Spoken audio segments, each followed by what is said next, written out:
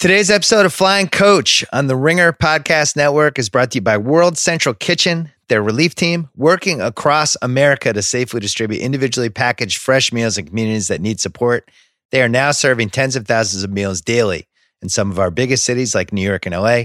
They're launching initiatives across America to deliver fresh, hot meals to hospitals and clinics, fighting on the front lines while keeping local restaurants in business as well. You can directly help these heroes in hospitals and clinics who are fighting for us, and you can help keep your local restaurants alive. Go to theringer.com/WCK to donate, please. We are trying to raise $250,000 this month. If you have the means, it's an unbelievably great and useful cause that helps our hospital heroes, emergency workers, and local restaurants. Please give whatever you can. The money goes directly to World Central Kitchen. It's a charitable donation. If you want to find out more about them, go to WCK.org. And once again, if you want to help with our big drive, theringer.com/WCK. Meanwhile, as a thank you for all the frontline workers for COVID-19, Pete Carroll and his company Compete to Create are offering a free online course in high performance mindset, coincidentally called Warrior's Edge. The unique curriculum tailored to the various military, government, and first responder branches will prepare personnel with mindset skills that will transform their lives both personally and professionally. The course is an incredible insider look into Pete's philosophy, culture, and leadership. The stuff we're talking about on this podcast, actually. It also includes insights and teachings from his partner at Compete to Create, high performance psychologist, director Michael Gervais, and former F-19 fighter pilot Janelle McCauley. You can find it by going to his website at competetocreate.net/Warrior's Edge. It will be available for free for anyone working with COVID-19 through the end of 2020. Coming up, Steve Kerr, Pete Carroll. It's a good one. Here we go.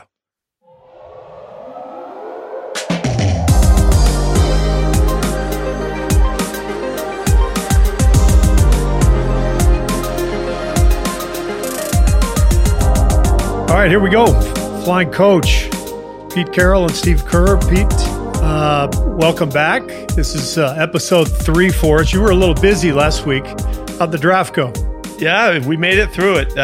What a unique experience it was, and such a unique experience in coordination and challenge to figure something out that you'd never done before. So it was really, that was rewarding to get through it. Our guys were incredible. They were so poised throughout the process. We had, the tech backup people, and everything was really smooth.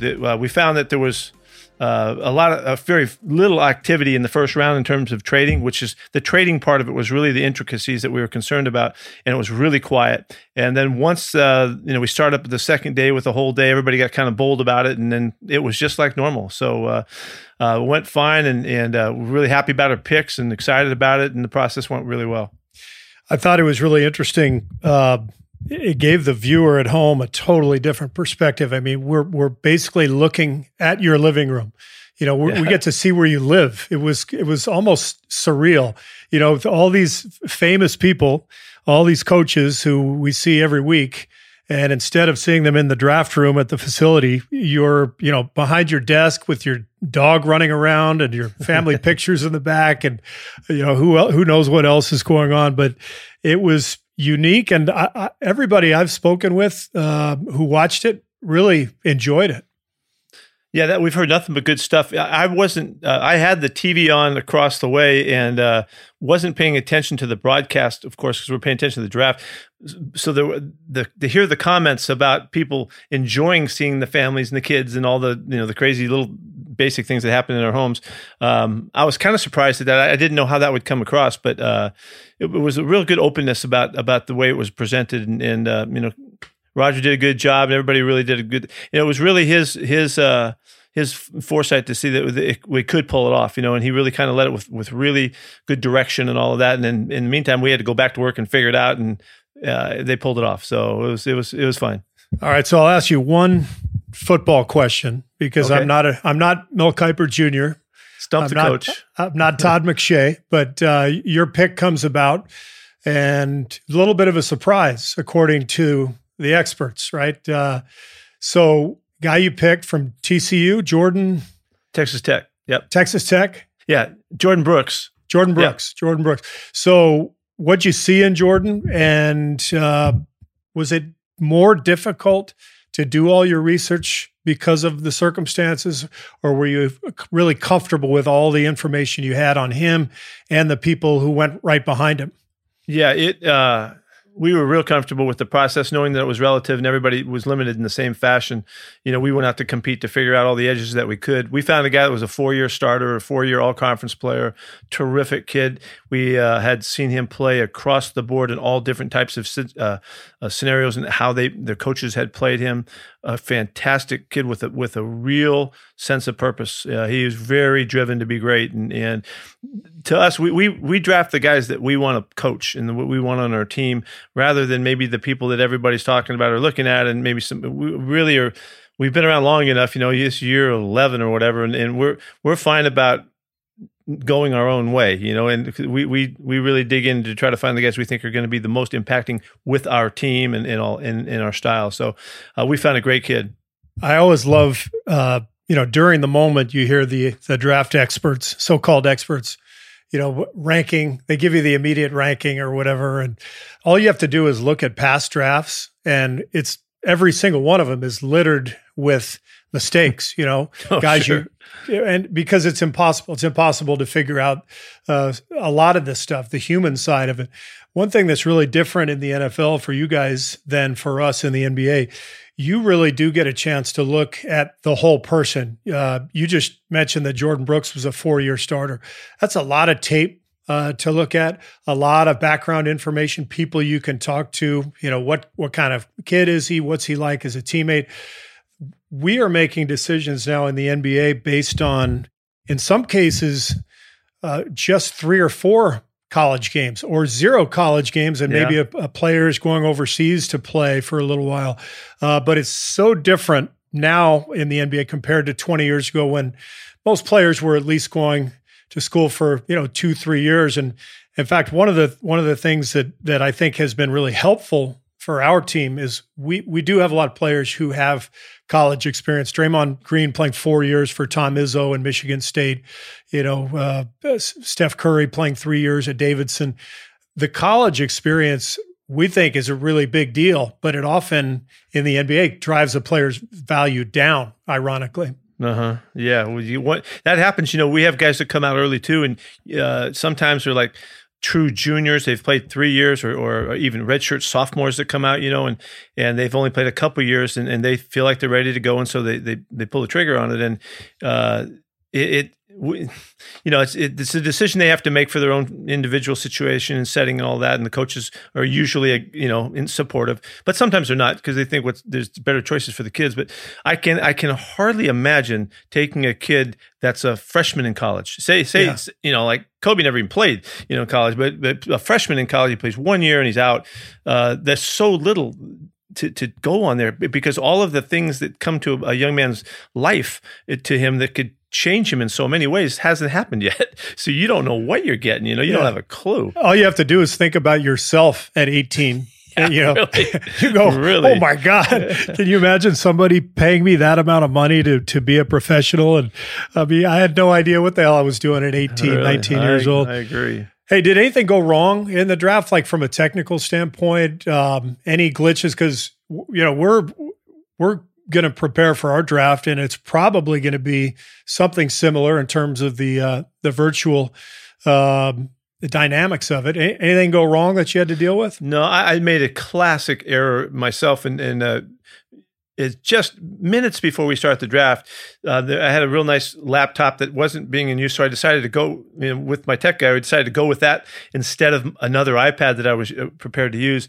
And sure enough, something that isn't worked out, and you haven't drilled it on it, because we had drilled just incessantly to figure this stuff out. And okay, I'll go with that. That'd be great. And I couldn't find any.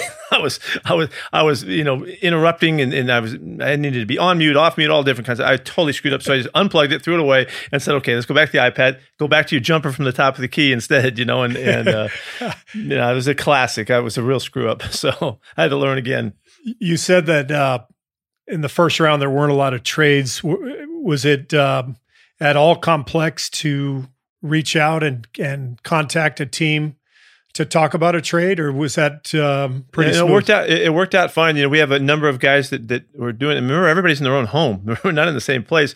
So everybody's in their own home calling around. And I was so impressed, how poised our guys were with the time frames that you're working against and the multiple choices. We would have sometimes 5 and 6 different draft options and scenarios in front of us on the screen to figure it out. And John did a great job. And it just speaks to the experience and just to, just the background of our group that had worked together too. If you were a new group and, you might have some other issues, but we didn't have any glitches. We didn't have any problems. And the whole thing worked out fine. So, well, the draft is always a great reminder of change within a team.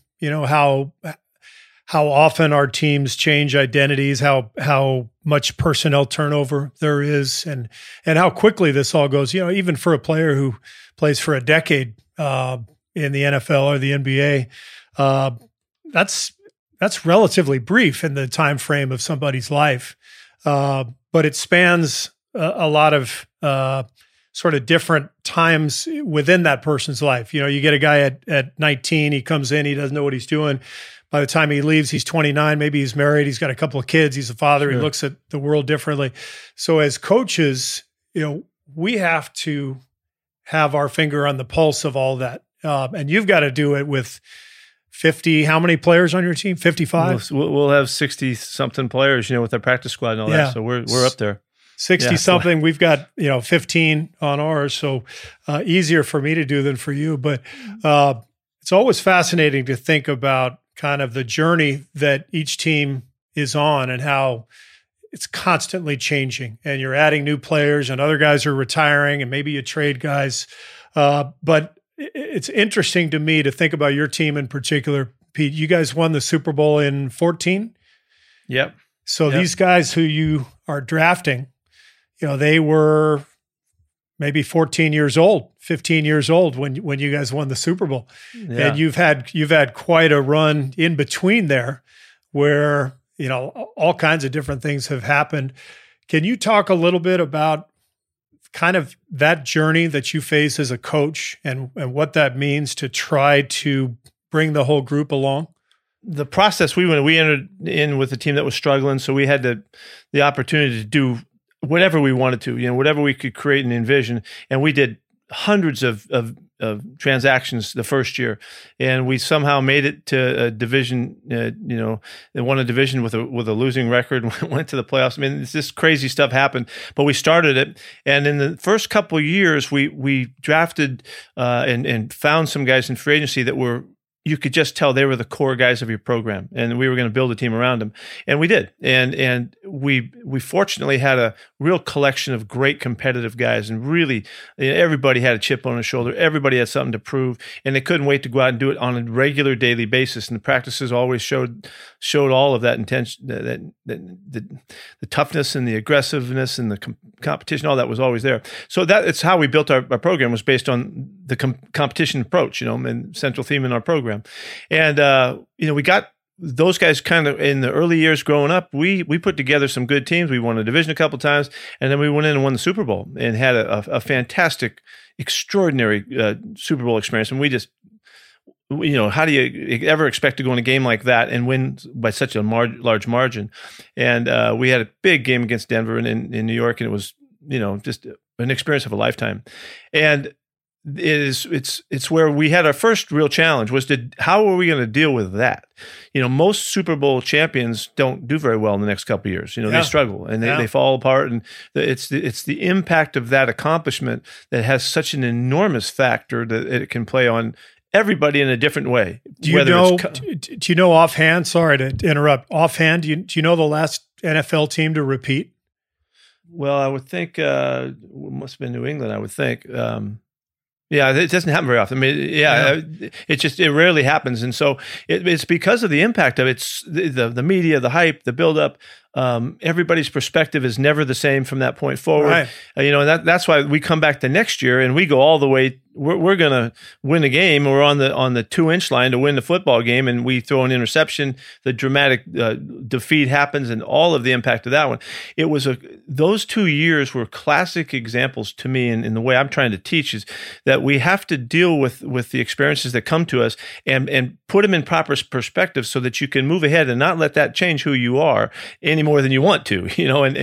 The positive was a huge challenge, and the negative was a huge challenge, and they both, the way I look at it, they become distractions that you have to deal with, and it doesn't really matter what the distraction is. If it gets in the way and it enters into your thinking, your mentality, your mindset, you have to deal with that. So we've seen the top of it, we've seen the bottom of it, and if the bottom could ever be you're in the Super Bowl and you lose, that could be the bottom, but it's what it came off like, because we lost so dramatically in such a challenging moment, and a great play by the guy from the Patriots, and they get a great victory.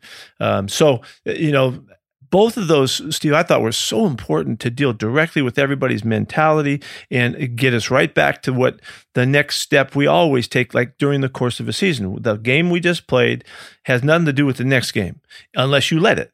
And so we have to take the next step with process and intent so that we can clearly get right back to the kind of focus that it takes to do your best. And it was really cool. If I go back for a sec, the years at USC when we won so much for so long, we were constantly dealing with that. And we were constantly, involved with accepting the fact that this is where you are and this is who you are, and you're going to win. You're expected to win. We need to do all that it takes, and just keep going back to that mentality. Yeah. So I felt pretty prepared, honestly, to deal with it, and it's why when we lost the Super Bowl, in the instant that we lost, I had thought about it so many times. How are you going to deal with this, with the kind of disappointment, the biggest ever? Well, this was just like the all-time disappointment crusher. And then what am I going to do? And so in the instant that I bent over to think about it, I went, oh shit, here we go. And it wasn't like it was a new thought. It was just like, oh man, get ready, because it was coming. And all of the grief and the everything that went along with that was a long, long, hard process.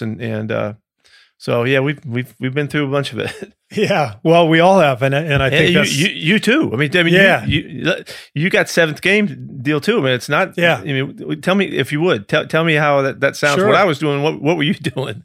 Yeah, no, we had. I mean, a very similar experience, because we won the title in 2015, came back in 2016, and we were a better team. Because of the championship in 2015. We had this level of confidence that was just sky high, set a record winning 73 games, and then losing 7 games to Cleveland in the final. And so the just running the gamut of, this young team winning the championship in 2015 to all of a sudden this team that's better losing in the 7th game. And these were my first 2 years coaching. It's like, my God, I can't believe it. I've just seen it all in 2 years of coaching. But I think this is sort of the point of why we do this. And you and I both understand how lucky we are to coach great players and to be in a position to go to the playoffs, to win a championship. But this is the whole point of competing, is you're vulnerable. Right? You put yourself in a position where you're going to be judged by millions of people watching. All of your athletes are out there laying it on the line, and there's so much at stake. And so even as coaches, we feel that, right? Every move we make being watched. And because of all this passion and this interest that is out there for the NFL, for the NBA, all of a sudden you're in this microwave. And to me, how you handle both the winning and the losing aspect as a coach is really crucial. And I think it applies at every level. You look at a high school team, it's the same thing. A bunch of high school kids going out and trying to, win a championship, a city championship or a regional championship, playing in front of all their friends, the whole school's watching. Man, the players have a lot of pressure on them. And it's always the coach's job to kind of set that tone And how do you keep the ship moving forward? Did you feel prepared for the moment in Cleveland? Did you feel like had you thought through that could happen? What would you do? How would you deal with it? Had you gone through that in your mind? Because you only coached a couple of years. I've coached 40 years or something before my thing happened. I had a lot of chances to get my butt kicked. You hadn't. Yeah, I think one of our tenets as a coaching staff is to always try to remind the players to have perspective, and so we're doing that throughout the season. We're reminding them how lucky we are, how much fun it is to compete, the joy factor of competition. Something I watched when I visited you in Seattle for practice those 3 days, watching your players bounce around and just love every second of the competition on the practice field. I think all of that to me goes into that moment when you're competing for a championship, and it has to remain the same afterwards. I think the approach of, hey, we're gonna, for me, we're gonna compete, we're gonna prepare, we're gonna enjoy every second of it, and then whatever happens, we're gonna do it again next year. And the process, the journey itself, is what is so enjoyable, and ultimately what you're going to take from it. We all have trophies at home or rings, but do you really spend a lot of time looking at the ring, or do you think about, man, how much fun was that with Marshawn and Russell Wilson and my coaching staff? And, that year was amazing. It's the memories more than the actual sort of physical mementos for me. Did you have a plan that came, because I'm saying this because I kind of did. Did you have a plan for how you were going to take those next couple steps? I mean, you got to go to the locker room first, Yeah. First thing is you got to shake hands, then you got to go to the locker room, and did you have a plan there? Yeah. I had a brief plan. The brief plan was to make sure I gave credit where credit was due, both to our team and to Cleveland. I think it's important, watching the Last Dance. I know you've been watching. I wasn't on the team. I wasn't on the Bulls when they beat Detroit, and Detroit walked off the floor and didn't shake hands. I found that incredibly insulting. You teach your kids at a young age to show some sportsmanship, show some class, show respect. I think that's important. And so, that's how I addressed my team was, hey, you guys had an incredible season, and I couldn't be any more proud of everything you've done. We lost. We got beat. The other team deserved it, and give them credit. And you still go home and you see your family tonight, and the sun comes up tomorrow, and then we take some time off and we roll it right back. And how lucky are we to be able to do this? So that's a great job, man. That's a great job. I don't think mine was quite as smooth as that. Mine was a little rocky. What'd you say? Well, we had been through it at SC. We had gone back-to-back years win a national championship, and here we go undefeated the next year all the way to the Texas game in the Rose Bowl, and it comes down to 19 seconds left, and if we hold them out of the end zone on 4th and 7, we win, and sure enough, that darn quarterback scrambled around and ran in the end zone and wins the game, and the very next thing I can recall is being in the locker room. I don't remember anything, the blur of it, and talking to those guys and trying to make sense that 19 seconds isn't going to define who we are. We've already proven who we are, and that was the first thought that I had that time, and so I'd kind of been through it before, and so it's not a great experience I cherish, but although it's been wonderful strengths in me in a sense. But the next time around, ours was so visible, and it was such a crappy way to lose, so instantly at the cusp of winning that I knew I was going to have to take it. I was going to have to eat it, and there was no way to explain that. So I just did. I just said, okay, this is my fault, and I did it, and I immediately in the locker room, that's what came out, and so and that's what I followed up with, but because I didn't think there was any other way to demonstrate how you should take that. Did you say that to your team, Pete, or to the media, or both? No, both. No, both. I felt like there's so much hurt here that I would be better to take it than try to ask somebody else to shoulder it with me almost, and just that's what that instant was like. Okay, here you go, get ready and just go for it that way. And so I don't know that that's the best way to do it, but I do know that I felt best about that, doing it that way, and we get all the credit sometimes, and then we should get to blame too, and all that, how that works. But, and I also wanted to demonstrate to the people around me, this is how you could, you have a choice too. How you going to, where's the accountability here? What are you going to do with it? Right. And I never thought the guys would say, oh, no, not you, coach. I did it. It was I could have done this or that. But I wanted to take that moment to kind of, do it.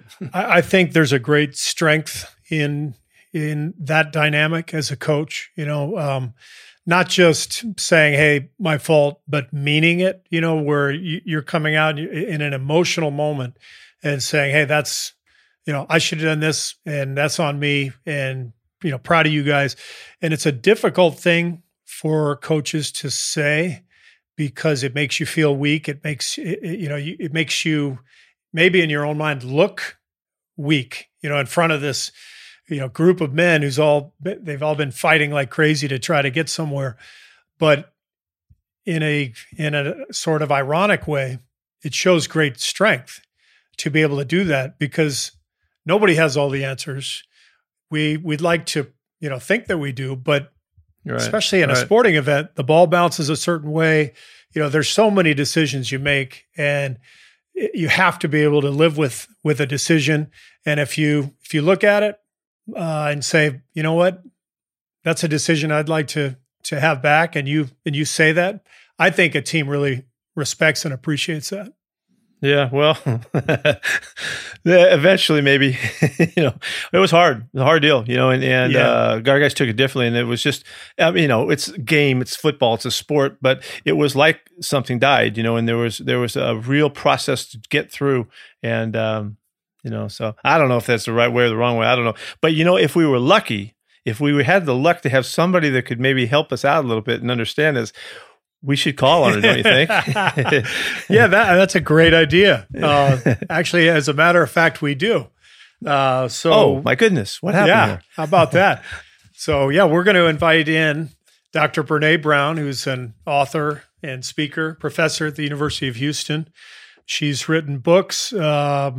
Dare to Lead is the title of one, which I love that title because there is a kind of this dynamic when you're leading of, you got to stick your neck out there, right? You've got to dare. But you've brought Dr. Brown into your meeting room, and she's addressed your team before. Is that right? Yeah. We were fortunate enough to come across Brene's work and reached out and contacted her and just told her how much we liked, what she was talking about and wanted to learn, competing, trying to figure it out. And eventually we hooked up, and she came to see us and talked to the team and visited with us. And I know she's kept an eye on us for years, as we've kept an eye on her too. And she's an extraordinary, gifted person in this whole field that we're trying to figure out. We need to be coached up. So, hey, Brene, if you could you enter in here and help us out, coach us up a little bit? We need some help. Yeah, I was slyly moving back and hiding my University of Texas Longhorn as you were telling your story. Yeah. I knew it was there. I saw it. Hey, Brene, don't worry. One of the first things I had to tell Pete when we started this was how much I hated USC when I was growing up, because my dad taught at UCLA. I was a UCLA fan. So we've moved past that. So we'll make it through the Texas thing. You got it. Whenever I work with coaches or teams, I have to find the love spot. So my love spot is I'm a Seahawks fan, and I'm from San Antonio. And if you saw my house, you'd see my Spurs paraphernalia. So both of you made it in barely. Love it. Appreciate you giving us a chance. Yeah, I was listening to your conversation, struck by so many things. Of course, I have 5,000 draft questions, but that'll be for another time. Right. I run our organizations like we run draft day. I'm like, we're on the clock here, folks. Bring it right now. What do you have in mind? They're like, this is actually not the draft, Brene. I'm like, it is in my head. A couple things. I think the vulnerability piece is huge. The big mythology that all of us grew up with is that vulnerability is weakness. And we just crossed 400,000 pieces of data. And I got so tired of trying to convince people that vulnerability is not weakness. It's our most accurate way to measure courage, actually. And then I had a breakthrough. I was at Fort Bragg working with Special Forces. And I asked a really simple question. The definition of vulnerability is uncertainty, risk, and emotional exposure. That's the definition. So when we feel vulnerable, we feel emotionally exposed, in risk, and uncertainty. So I asked the soldiers at Fort Bragg, give me a single example of courage from your own life or that you've witnessed in anyone else's life. Give me one example of courage that did not require uncertainty, risk, and emotional exposure. And there was just silence. Finally, one guy stood up and said, just tears in his eyes, 3 tours, ma'am. There is no courage without vulnerability. And now we've probably asked, I would say, 10,000 people that question. Athletes from all over the world, special forces. I do a lot of work with the military, trauma surgery. I mean, across the board, give me an example of courage that doesn't require vulnerability. And there's not one. And so I think, and people get it, like people, and I think, but they don't get it until they think about it. And one of the big paradoxes of vulnerability that's tough is in you, it looks like courage. In me, it feels like weakness. When I see you, it's the first thing I look for when I meet you. Are you real? Are you authentic? Are you, you're not a bullshitter, but it's the last thing I want to show you about me. And so this whole conversation about vulnerability, as someone who works with a lot of teams, I have a very simple axiom. You cannot unlock potential if you cannot unlock people. And so the same thing that we hold on to when we're coaching, that those chips on the shoulders, that passion, that fire can keep you alive or it can burn down the barn. And show me a man or woman who wants to control fire, I'll show you a liar. No one wants, no one, but coaching, whether you're talking about, my 14-year-old son's water polo team, my daughter's field hockey team, football, basketball, coaching, a lot of coaching is about fire and that competitive drive, that love of sport. But what people are not prepared for, in my experience, is for people who play and live with fire, there is a series of deaths and rebirths that happen sometimes so quickly you can't catch your breath and figure out which one you're in. Does that make sense? Yeah. Gotcha. Yes. So I want to hear your experience when you went into the Seahawks meeting room. Were you in the big meeting room with the whole team? Mm-hmm. I was. So as you're explaining this concept to the team, did it feel like you were talking to the coaches or to the players or to everybody all at once? What was your vibe in that room? Both. And I still I still text with several of the players. I think I was talking to the coaches and the players. Anybody listen, just equal opportunity. But I think it probably helps that I'm a sports person. Like every year, based on my feedback from like my corporate stuff, I get feedback that says, please limit sports metaphors. So I try to give them up for Lent every year. But it never works because I'm like, if you don't speak 3rd and 10, we got nothing to talk about here.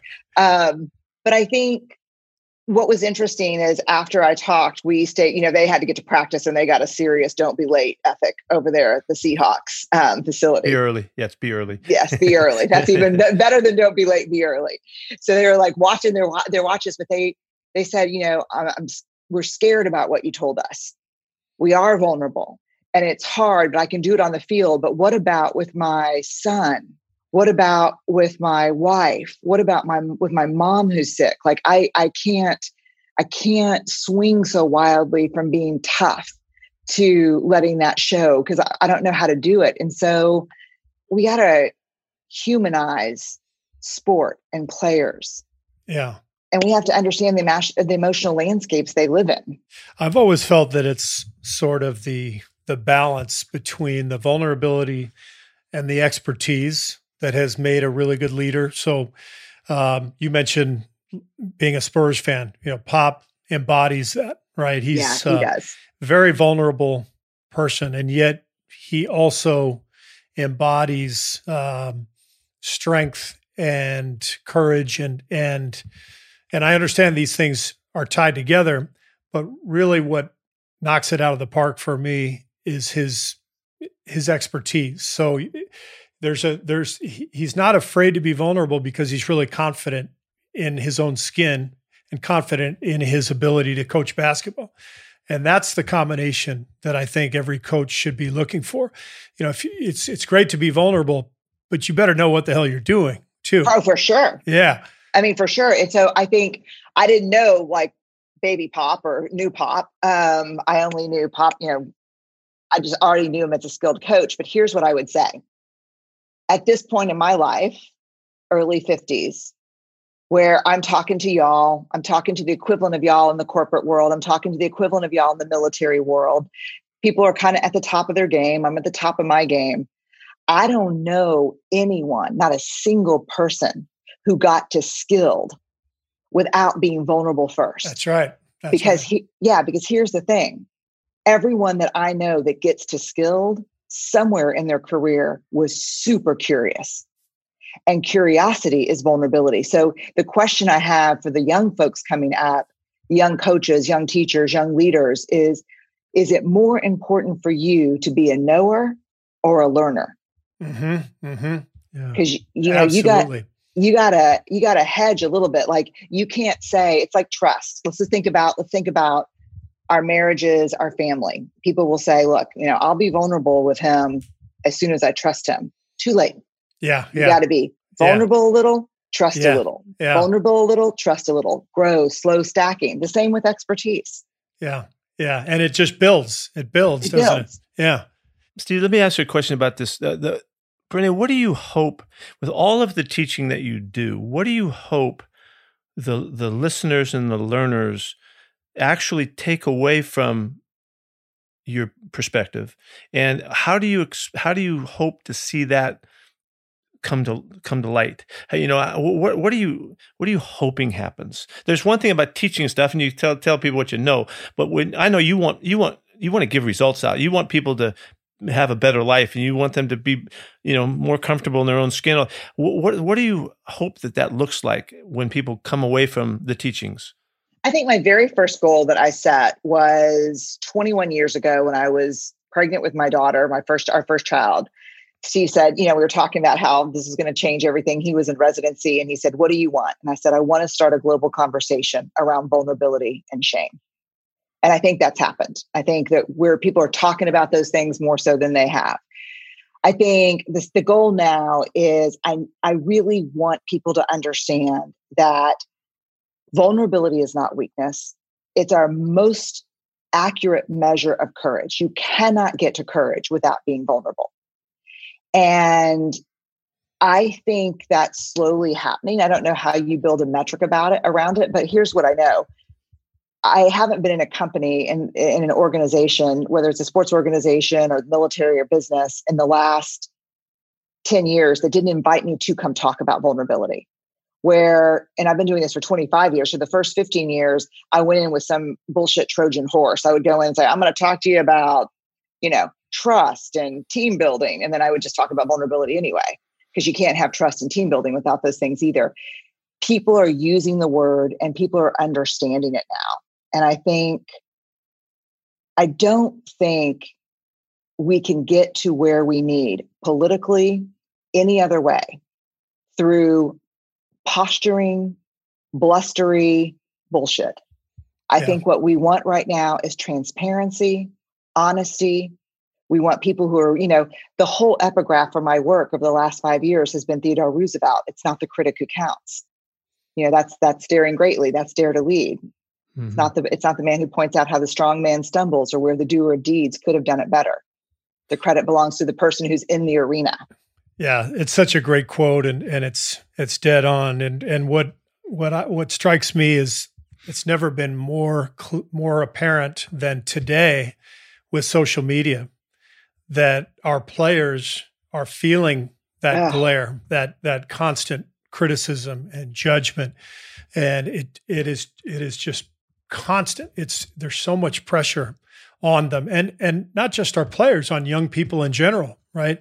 Think about just a normal high school kid, looking at Facebook and feeling shame because of something that somebody posted, and how do you deal with all that and still grow and mature? And we live in a pretty complex time to have to deal with what's a very basic human emotion, but that our society really has magnified and complicated in many ways. I was working with a women's basketball coach, college, and we were together, the three of us, and a men's football coach, college coach. And we were talking about how do we work with these fans to be more respectful of the players. And they said, and we want to start with the player's own family. And which I thought was interesting. I had not had that insight before, because there's so much pressure on these high school and college players, right? And I said, the biggest mistake we can make is you do not prepare the fans for the players. You prepare the players for the fans.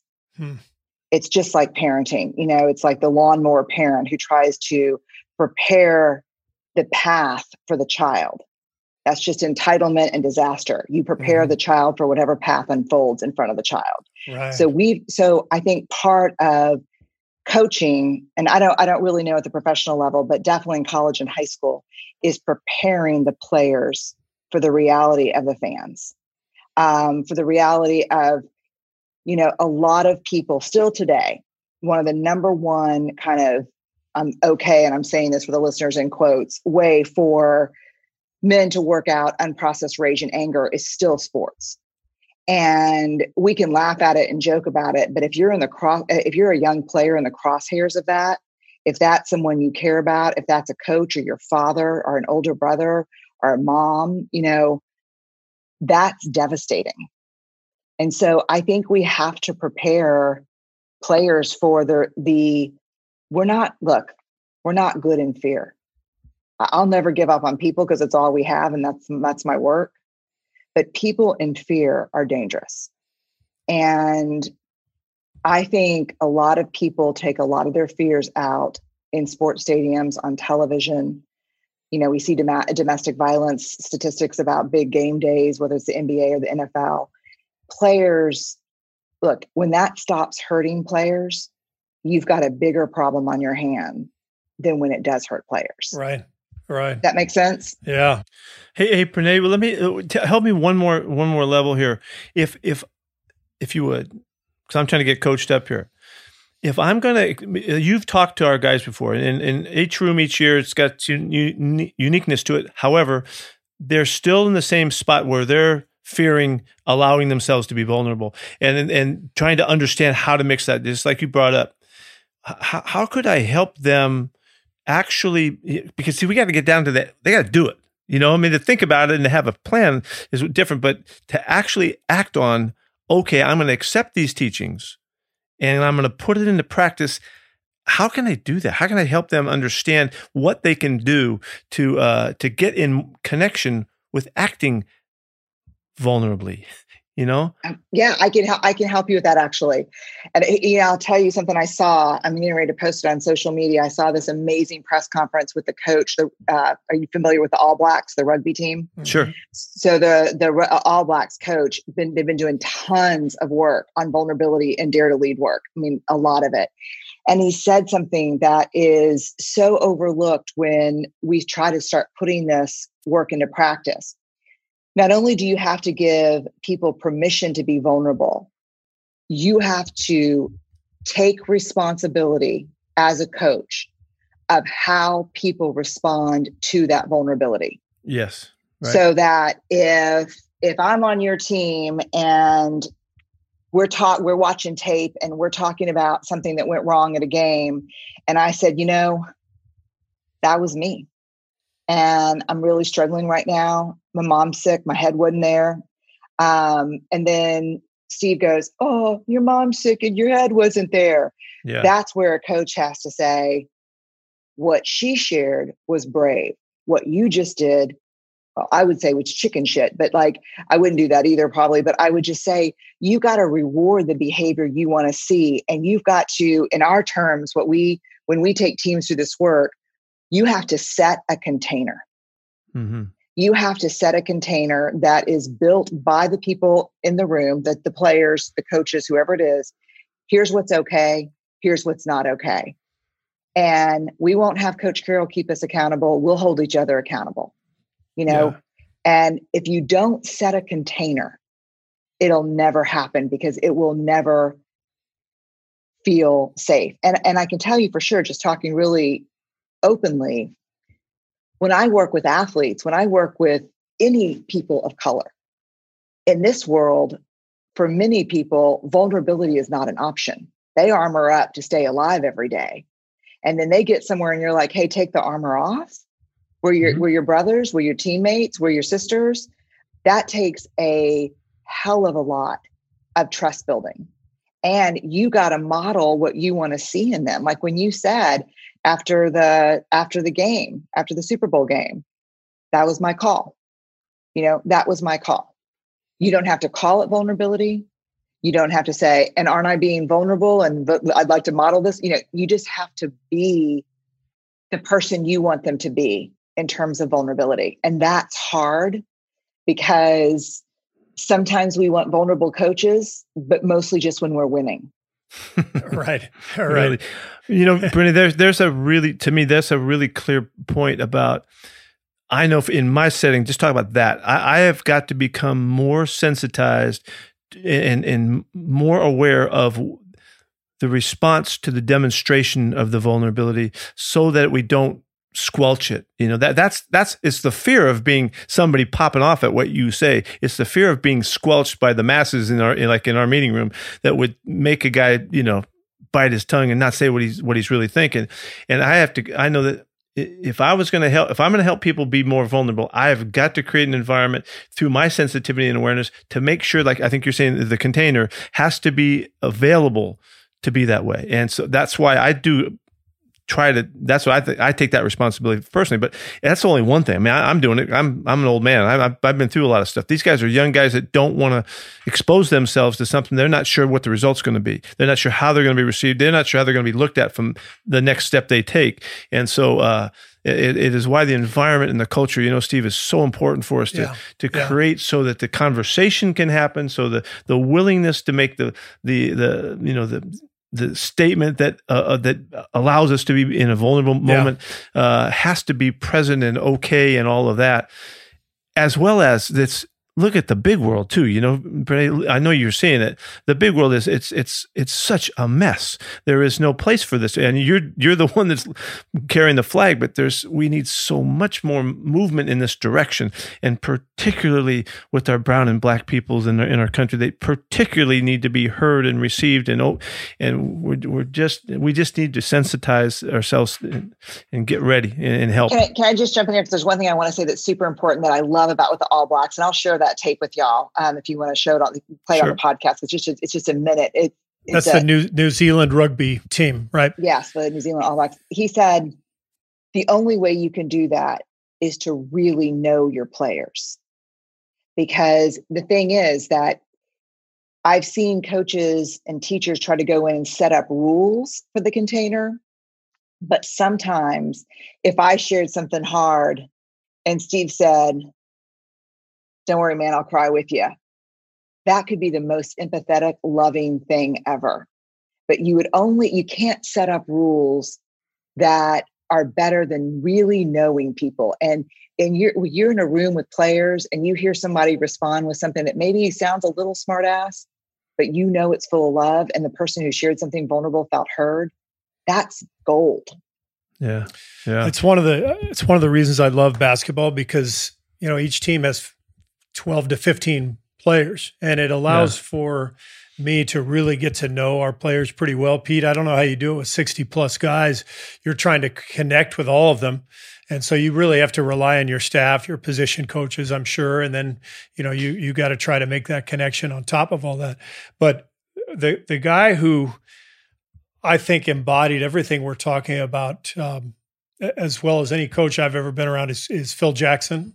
And some of it is showing in this Last Dance documentary, if you're watching, but we used to start every single day with a meeting in Phil's film room, which was very personal. It was filled with Native American artifacts, and Phil was very interested in Native American history and spirituality. He felt we were a tribe, and he referred to us as a tribe. And every day would start with a film session or a meeting of some sort, but it didn't feel like, oh man, we're having a team meeting. It was just the gathering spot. This is where we gathered every day, and it started to generate conversation. And so we weren't necessarily going there to establish some kind of, fundamental that we were going to work on for our offense or our defense. We were just communicating. And it took me a little while to figure out what Phil was doing. But every day, that was the first part of our day, was we were going to communicate. And that trust was being built up. And by the end of that Last Dance, by the end of that season, we had guys crying in front of each other in these meetings. We had guys toasting one another. It was such an incredible experience, but he set it up by being vulnerable and showing that vulnerability himself and establishing this culture of communication and trust for the entire season, or actually multiple seasons. And it was never going to happen if it was just, hey, we got a team meeting, every Friday or, every 2 weeks. This was a constant, and it was a huge part of our culture, and it made everybody feel comfortable within it. That is like Class A example of culture building or container building. That's the container. Yeah. And if you build it, miracles can happen in it. Hey, Brene, this is so fun to talk with you about all this stuff. You're on the end of it that I don't think all coaches have the opportunity to get there. They don't quite get there because it takes a while. It takes you some time, and you got to live with your team, and you got to live with your program. You got to find the freedom to get there, and it's such a great place for people to shoot towards. For coaches, we know, Steve, that when they can get in the environment where they really can work with the people and really start to dig in and really start to elevate the trust that allows you to go to the places that make for the really special connections. It's really cool. That's why it's always made sense to keep watching Brene and to keep track of you and what you're doing and all that. Hey, you're doing something. You're doing a thing with Unlock Us.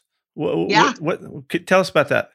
New podcast. It just I think we launched in March, and so it's a weekly podcast just on what do we need to know to unlock a little bit more of us. So I've done something. Everything's been kind of COVID-19 focused right now. So grief, loneliness, connection, just what we're all up against right now. Really fantastic. I'm looking forward to listening to it, and I just want to touch on one final thing that you mentioned earlier that I think is really important for especially our younger coaches who are out there. I mentioned the importance of knowing what you're talking about, and you said something which is so important. It's to be a learner, right? And there's such a fine line between having a grasp of something and being a know-it-all. And so I think that's where some coaches go over the top in order to try to appear like they're in charge. They can become know-it-alls, but that vulnerability that you talk about can really show up by expressing the fact as a coach that you're still learning, because we all learn, right? Pete, you're still learning. I'm still learning. You've been coaching for 40 plus years. You learn stuff every year. Something different comes up, and we're all trying to get better and trying to learn. And I think that's so important for our young coaches who are listening out there to think about that. We're all learning. Be a learner. Continue to try to push your own boundaries, and don't be afraid to show that vulnerability within it. Your players actually appreciate that. Yeah, we all need to be coached up. I agree. Right now, thanks, Brene, for helping us out today. Appreciate it. Thank y'all so much. Thanks, Brene. Thank y'all.